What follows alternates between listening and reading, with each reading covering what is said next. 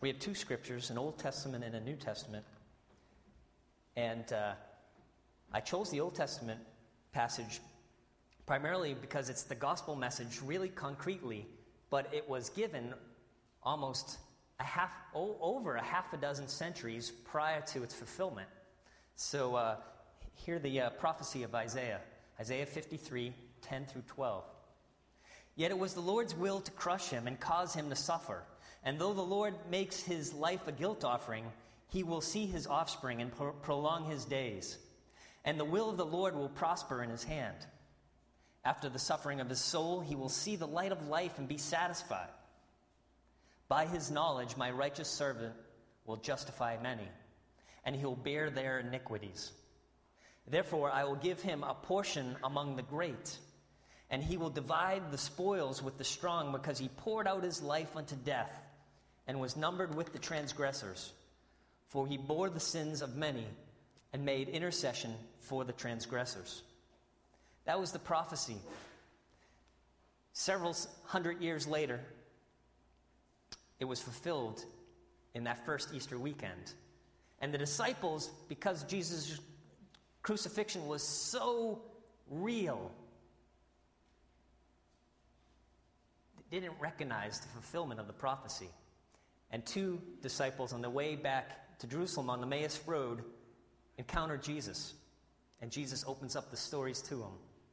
And then they invite him in to have supper with them. And here our second passage from Luke picks up. Luke 24, 30 and 32 through 32. When he was at the table with them, he took bread, gave thanks, broke it, and began to give it to them. Then their eyes were open, and they recognized him. And he disappeared from their sight.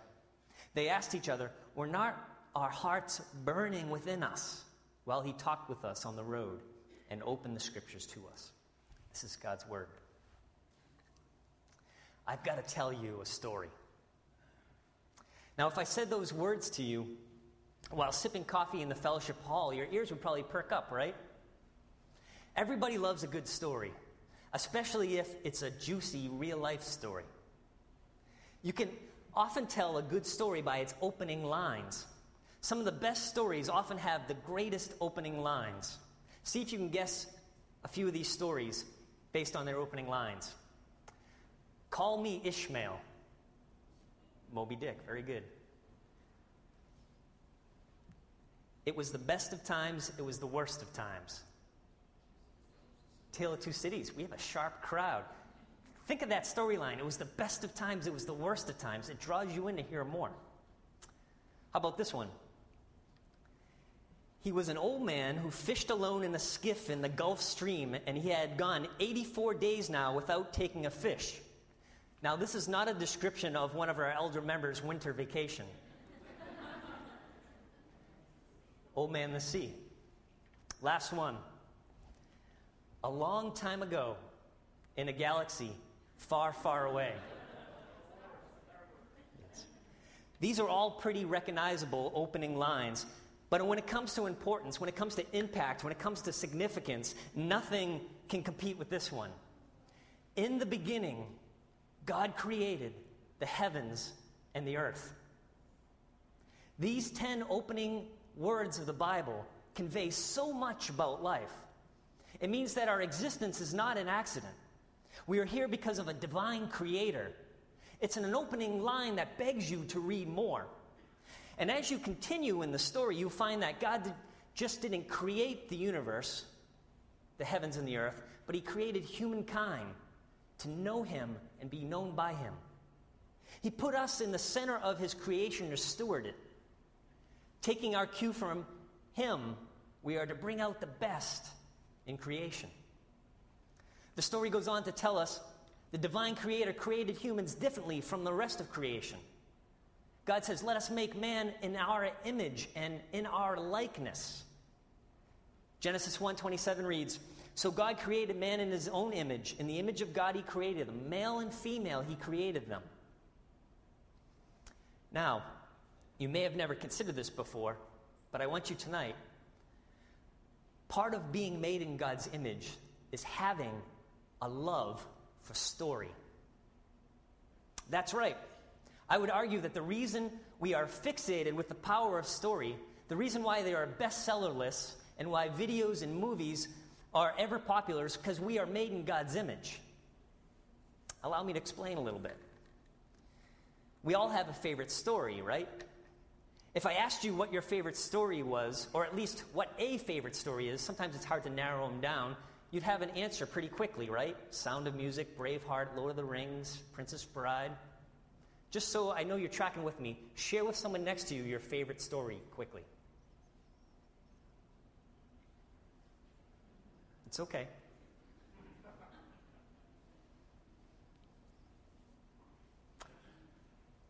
We all love stories. We watch them, we read them, we tell them, we listen to them. To love stories is to be human. The power of story can be seen in story phenomena. Like, I remember, I was so blown away by this fact when the movie Titanic came out. And I remember hearing on the radio this woman who called in and said she saw the movie Titanic 16 times in the movie theater. What makes someone spend so much time and money on a story? It's the power of the story contained in it. When Harry Potter and the Deathly Hallows, the 7th book of the Harry Potter series, came out, it sold 15 million copies in the first 24 hours. Think about that for a second. If we have 30,000 bookstores, that would be each bookstore sold 500 copies in one day. What makes people anticipate a book so intensely? It's the power of story. The Hunger Games seems to be the latest story that has gripped mass amounts of people. We'll have to wait the next few weeks, few months to see how that turns out. Story has power. The power to convey truth and meaning. We love stories, I would say, because we are made in God's image. God chose to reveal himself in stories. The Bible contains hundreds of stories to convey God's values, God's truths, God's goals, and God's plans. Put all those stories together, and you'll find links to a master story, a master storyline that runs from Genesis to Revelation. If you were with us in the morning a few Sundays ago, we talked about this master story. And it's in 4 chapters. It goes creation, fall, redemption, restoration. God not only chooses to reveal himself through stories, but his Son also did. Like Father, like Son, Jesus conveyed the truth of his mission and purpose and declared the Father's values through parables, through stories. Not only that, but the incarnation itself is described in language dripping of story. John 1 says, "In the beginning was the Word, and the Word was with God, and the Word was God, and the Word became flesh and dwelt among us." The story became alive, and through Jesus we could see God's grace and truth acted out in front of us. We are captivated by story because we resonate with stories.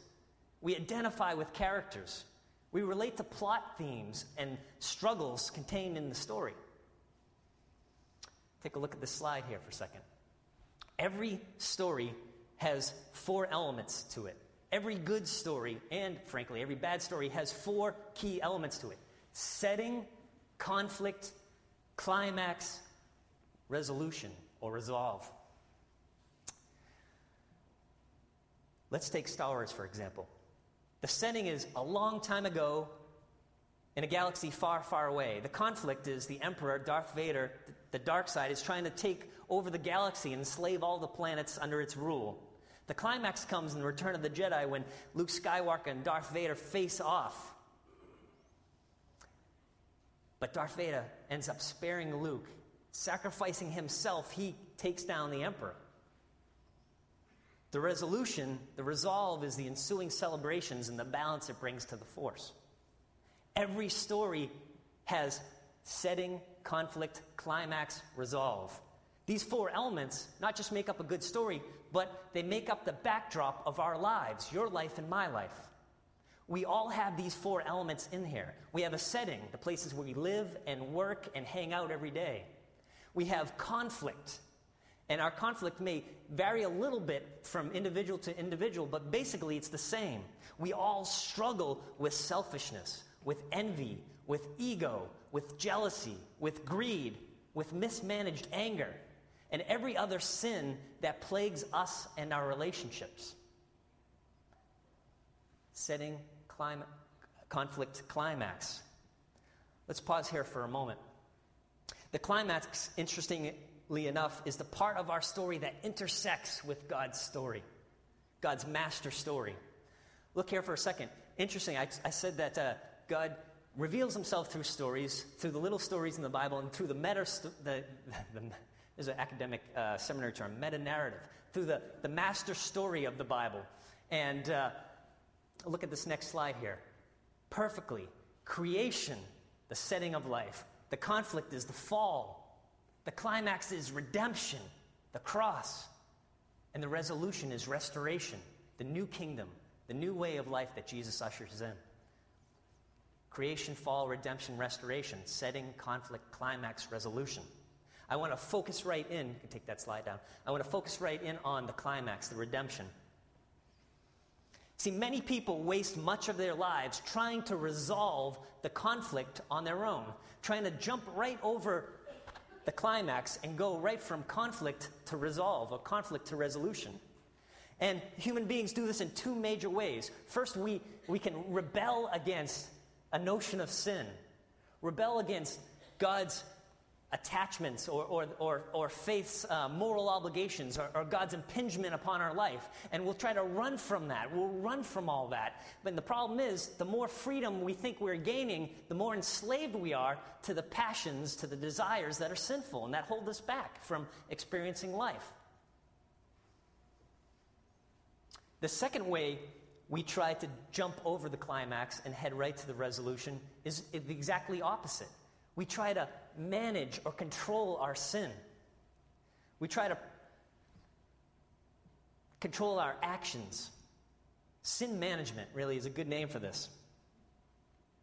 The problem is that we'll quickly find that the more we try to be good, the more we try to do good, we'll find just how deep things like arrogance, selfishness, greed, jealousy, and hate go in ourselves.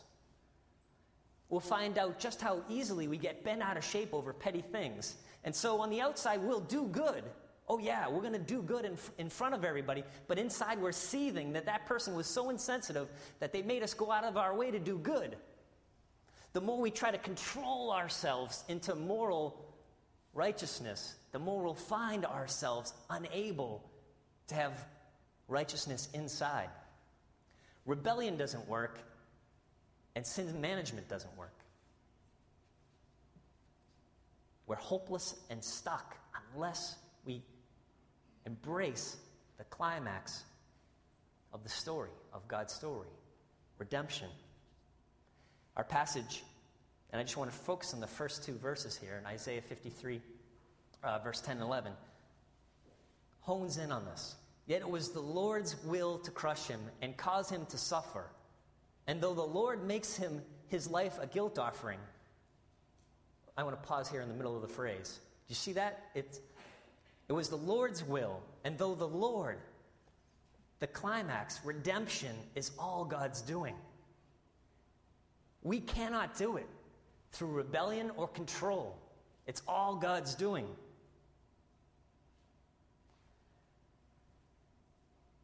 He'll make him a guilt offering to take away our guilt, atone for our sins, end our conflict. Verse 11 says this, after the suffering of his soul, he will see the light of life and be satisfied. This is very difficult Hebrew, actually. There's a lot of pronouns, a lot of prepositions, and it can be translated a few ways. And if you look back to the old Masoretic text, the old Hebrew text, you'll find it fleshed out just a little bit differently, and I think it's a little more helpful than the NIV, and it says this, he will see the results of the suffering of his soul and be satisfied. I like that. Jesus will see the results of the suffering of his soul. What were the results of the suffering of his soul? Us free. And he'll be satisfied. By his knowledge, by knowledge of him, my righteous servant will justify many, and he will bear their iniquities. That is redemption. That's the climax, not only to the story of God, but it's the climax to our story, our personal story.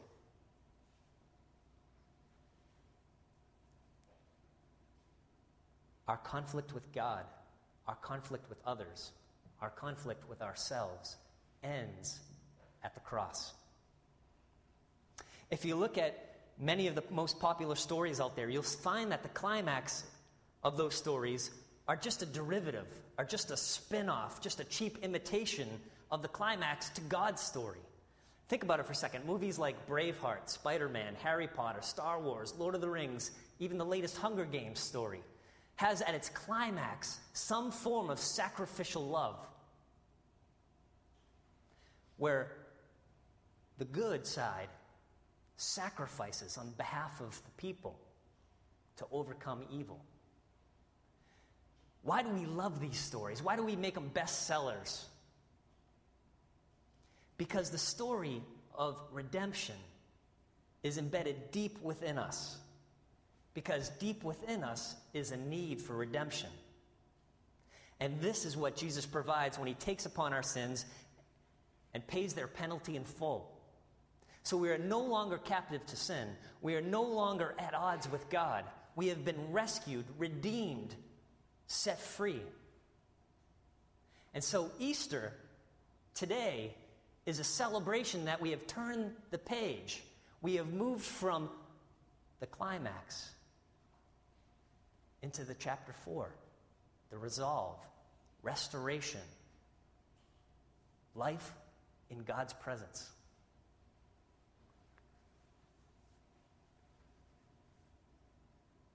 And so my challenge to us tonight is to let our hearts burn within us as we contemplate the truth and meaning of the Easter story for our everyday lives. See, those disciples in Luke were so shaken by the form of redemption that they thought it didn't come true. And Jesus came alongside of them, and what did Jesus do? If we would read the whole chapter, we'd see that Jesus showed how he fits into the story, and he traced the scriptures, traced himself through the scriptures, and showed them the story.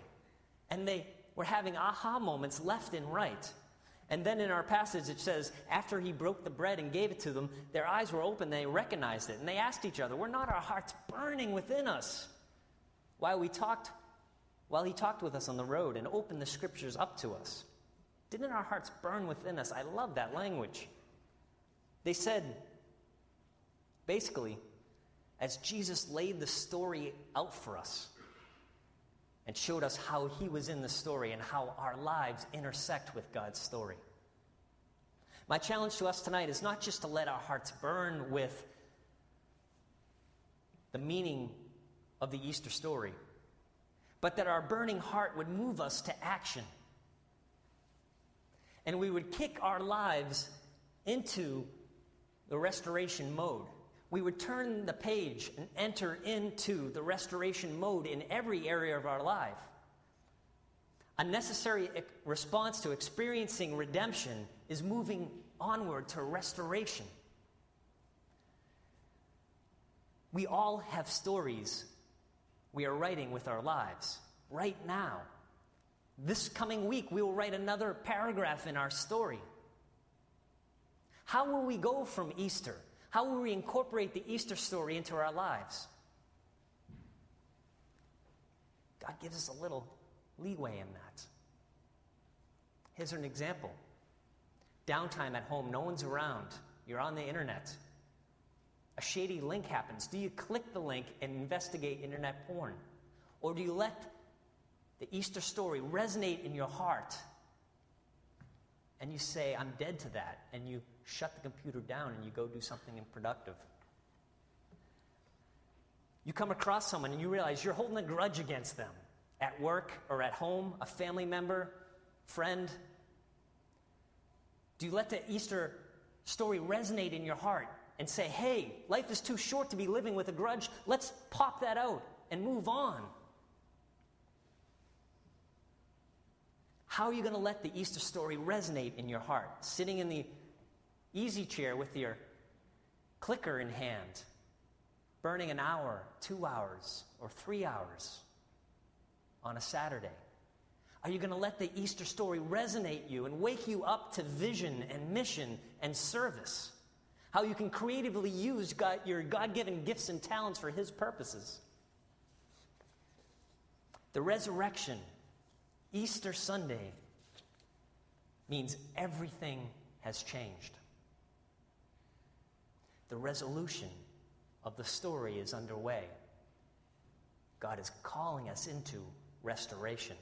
He is inviting us to become secret agents of the restoration movement. Will we join Him? All things are possible because God is driving this movement. Will we follow?